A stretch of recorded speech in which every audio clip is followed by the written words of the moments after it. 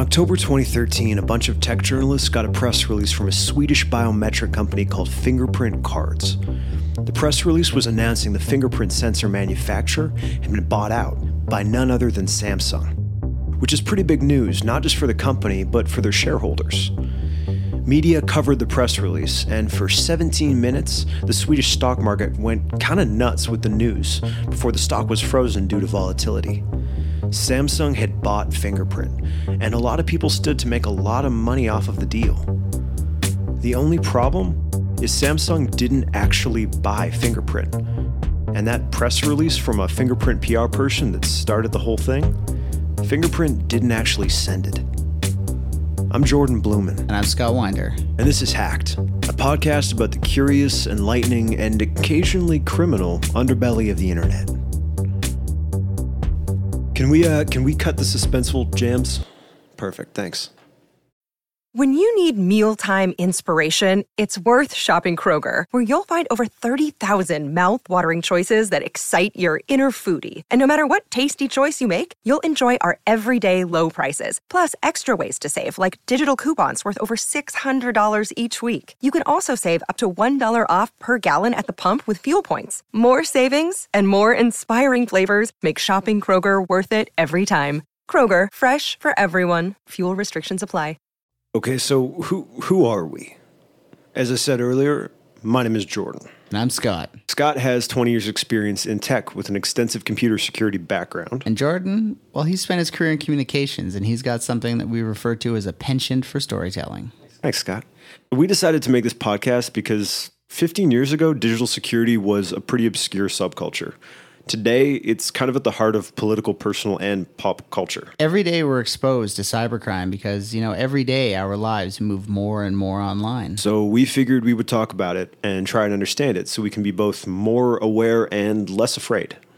So where do we start? Today we're going to talk about email spoofing. This is normally where we would play the theme song, but this week we're saving that for the end. It's kind of shameless, but stick around. Email spoofing is the practice of sending out an email masquerading as someone else. You need to log into your email account to read the emails that people have sent to you, but you don't need to log in order to send an email from your email address or someone else's. Hence, spoofing. You're faking or spoofing who the email is actually coming from. When I sit down in front of my computer, I log into Facebook. I type in my username and I type in my password, at least if my browser didn't remember it for me. In the same way, if I sit down on my computer and I want to log into my email, I type in my email and I type in my password. From my perspective, these two things are very, very similar. But to someone trying to pretend to be me on the internet, they couldn't be more different.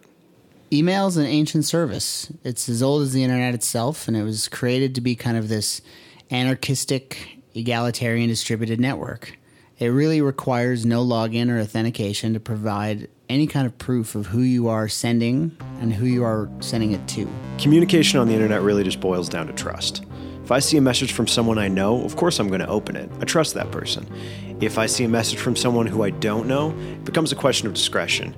If it's from some weird Russian website trying to sell me Viagra or Cialis, I'm probably not going to open it.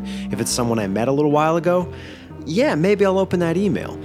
And knowing that that's how people decide what they do or don't open is a pretty valuable tool. Being able to, kind of jump into somebody else's trust network and use a pre-existing trust relationship can be incredibly powerful. If, like as Jordan said, you get like a sketchy Russian Cialis salesman sending you attachments, chances are you're not going to open them.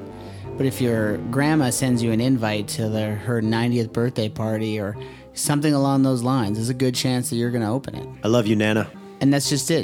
The base starts there. There's a variety of reasons that people can do this and would do this. Bypassing people's security, stealing personal information, installing, software that allows them to take over your computer, or things like stock manipulation, which is how we opened the show, are totally viable. Like just today, I made Jordan quit his job without him knowing. Wait, what? Hello? Hey, man, it's Jordan. How you doing? I'm all right. How are you? I'm not too bad. Did you just get an email from me?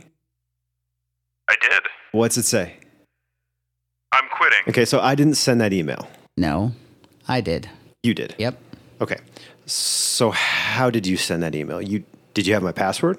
Not at all. So all I did was draft up what I wanted the email to look like, copied it into my clipboard, connected to an email server, say that I was you, and send it to him. And how long did that take? About 2 minutes. Okay, so I asked Scott to take me through the process of sending an email from my account without ever logging in as me.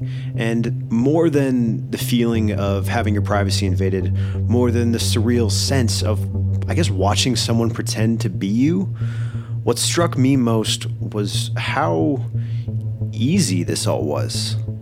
Like really, really easy. Here's what he did. Scott opened up the terminal on his computer. If you picture people hacking in a movie, you know that like black screen with a bunch of sort of just ominous nonsense scrolling by? It's that thing. But real. Right.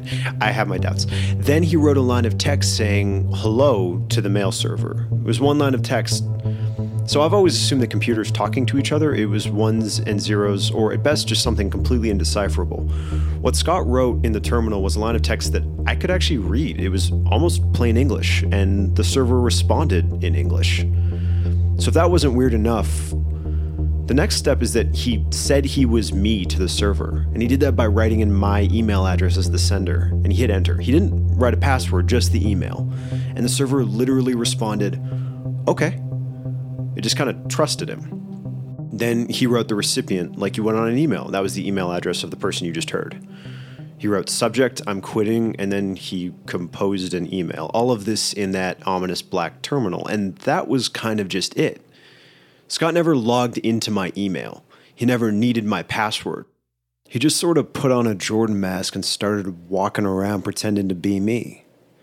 And the internet believed him. Yep. What the actual hell, dude? This is the language of the internet. This episode is brought to you by Shopify. Forget the frustration of picking commerce platforms when you switch your business to Shopify, the global commerce platform that supercharges your selling wherever you sell. With Shopify, you'll harness the same intuitive features, trusted apps, and powerful analytics used by the world's leading brands. Sign up today for your $1 per month trial period at shopify.com/tech, all lowercase. That's shopify.com/tech. I'm going to get a bit technical now and give you a bit of background of, why this is possible. Jargon alert! The language of email is called SMTP, or Simple Mail Transfer Protocol. This language was created to standardize digital messaging, and it was done so in 1982. If you're old enough to remember the internet of 1982, you're old enough to know that it really wasn't publicly available. Organizations that were on the internet had their own mail servers that would accept emails for their users and relay emails from their users to others. The key term here is relay. So what's a relay? Well, a relay is when a message is sent to a server but destined for another server. The server then just redirects it to the appropriate server. The term open relay is used to describe a server that has no restrictions on this redirection. Open relays were incredibly prevalent in the late 90s and early 2000s, until the age of spam that brought these loopholes to the forefront of our full inboxes. Today, finding truly open relays is very difficult, and if you do manage to find one, it is probably on a blacklist, a list of known servers used by spammers and criminals, and therefore is essentially useless. But semi-open relays are quite common. The company that provides your home internet probably also provides you with an SMTP server to use. They do this so that they can firewall off your access to external SMTP servers while still allowing their subscribers to send emails. So the point of all that, what you're saying is that anyone with an internet connection still has access to one of these servers, which, if I'm understanding correctly, is really all you need to spoof an email. Yep. And I should probably take the opportunity now to tell you that email spoofing is illegal. It's illegal. Very illegal. Okay, so someone can send my banker an email pretending to be me. Right. Your banker gets an email from you. From me. Right. Air quotes. But that would be the end of it, because the second he responds, it just goes to my email address, which this hacker presumably doesn't have access to. The hacker's not going to be able to get like my monthly statement or request any information. Not necessarily. SMTP provides a way for the sender to specify a separate email address that is only used when replying to that specific email. So your banker receives an email from Jordan@hackedpodcast.com, trusts that it's from you, clicks reply, and the email address the reply will be sent to can be totally different. As your banker, if you don't go out of your way to verify this new recipient, you'll never even notice. And clever people will even go out of their way to make this new malicious email look just like the original one. Look like the original one. Well, again, using you as the guinea pig, Jordan@hackedpodcast.com. If I were to register an email, Jordan@hackedquadcast.com, replacing the P in pod to a Q, the email address from a strictly visual sense are almost perfectly equivalent. And now that we've said that, anyone getting emails from Jordan@hackedquadcast.com should probably just disregard them. But even if somebody takes the time to verify, to take a second look at it, really they're going to see no difference. So, do you get it? In broad strokes, yeah, I think I do. Can you guess what the secret sauce is? The last hurdle? The last hurdle. Well, if it's this easy to send an email from my email address, the next trick would be convincing the person you're sending to that the email was actually written by me. Right. Which, if I'm being honest, couldn't really be that hard. Because every single day I publish a guide to how to imitate Jordan Blumen online. You can read how I write on Facebook. You can see what's going on in my life on Twitter. You can figure out where I am on Instagram. It really wouldn't be that hard to pretend to be me with all of that information available. And you know what they say, a picture is worth 1,000 words. If I see on Instagram that you're somewhere like Niagara Falls, I download that photo and attach it to an email that I send your parents with an update from your trip. There's no way that they won't believe it's you. Well, that's why I stick to postcards. So is there any way to protect against this, or is it just don't use email? Not really. The protection that we have today is way stronger than it was 15 years ago, and that's because people like Google and Microsoft have spent tens of millions of dollars researching how to protect against it. This problem dates back to 1982, so redefining the way something works and something that billions of people use is going to be pretty tough. Yeah, almost impossible. Almost. Well, you can use more reputable email services. There are a lot of forms of protection that do exist, but you have to trust that your email provider has implemented them, is validating against them, to have any kind of confidence. Right. So people can do this, and your security comes down to your email provider to catch these spoofed emails before they even get to you. Right. Right. Is every episode going to leave me with this weird feeling? I think so, yeah. Yeah, I think I knew the answer to that. So this has been Hacked Episode 1. I'm Jordan Blumen. And I'm Scott Winder. And to wrap things up, we're going to play ourselves out with the official Hacked Podcast theme that we promised you earlier. This episode has been produced by Sticks and Stones, art and design by Matthias Schmale. Thanks for listening.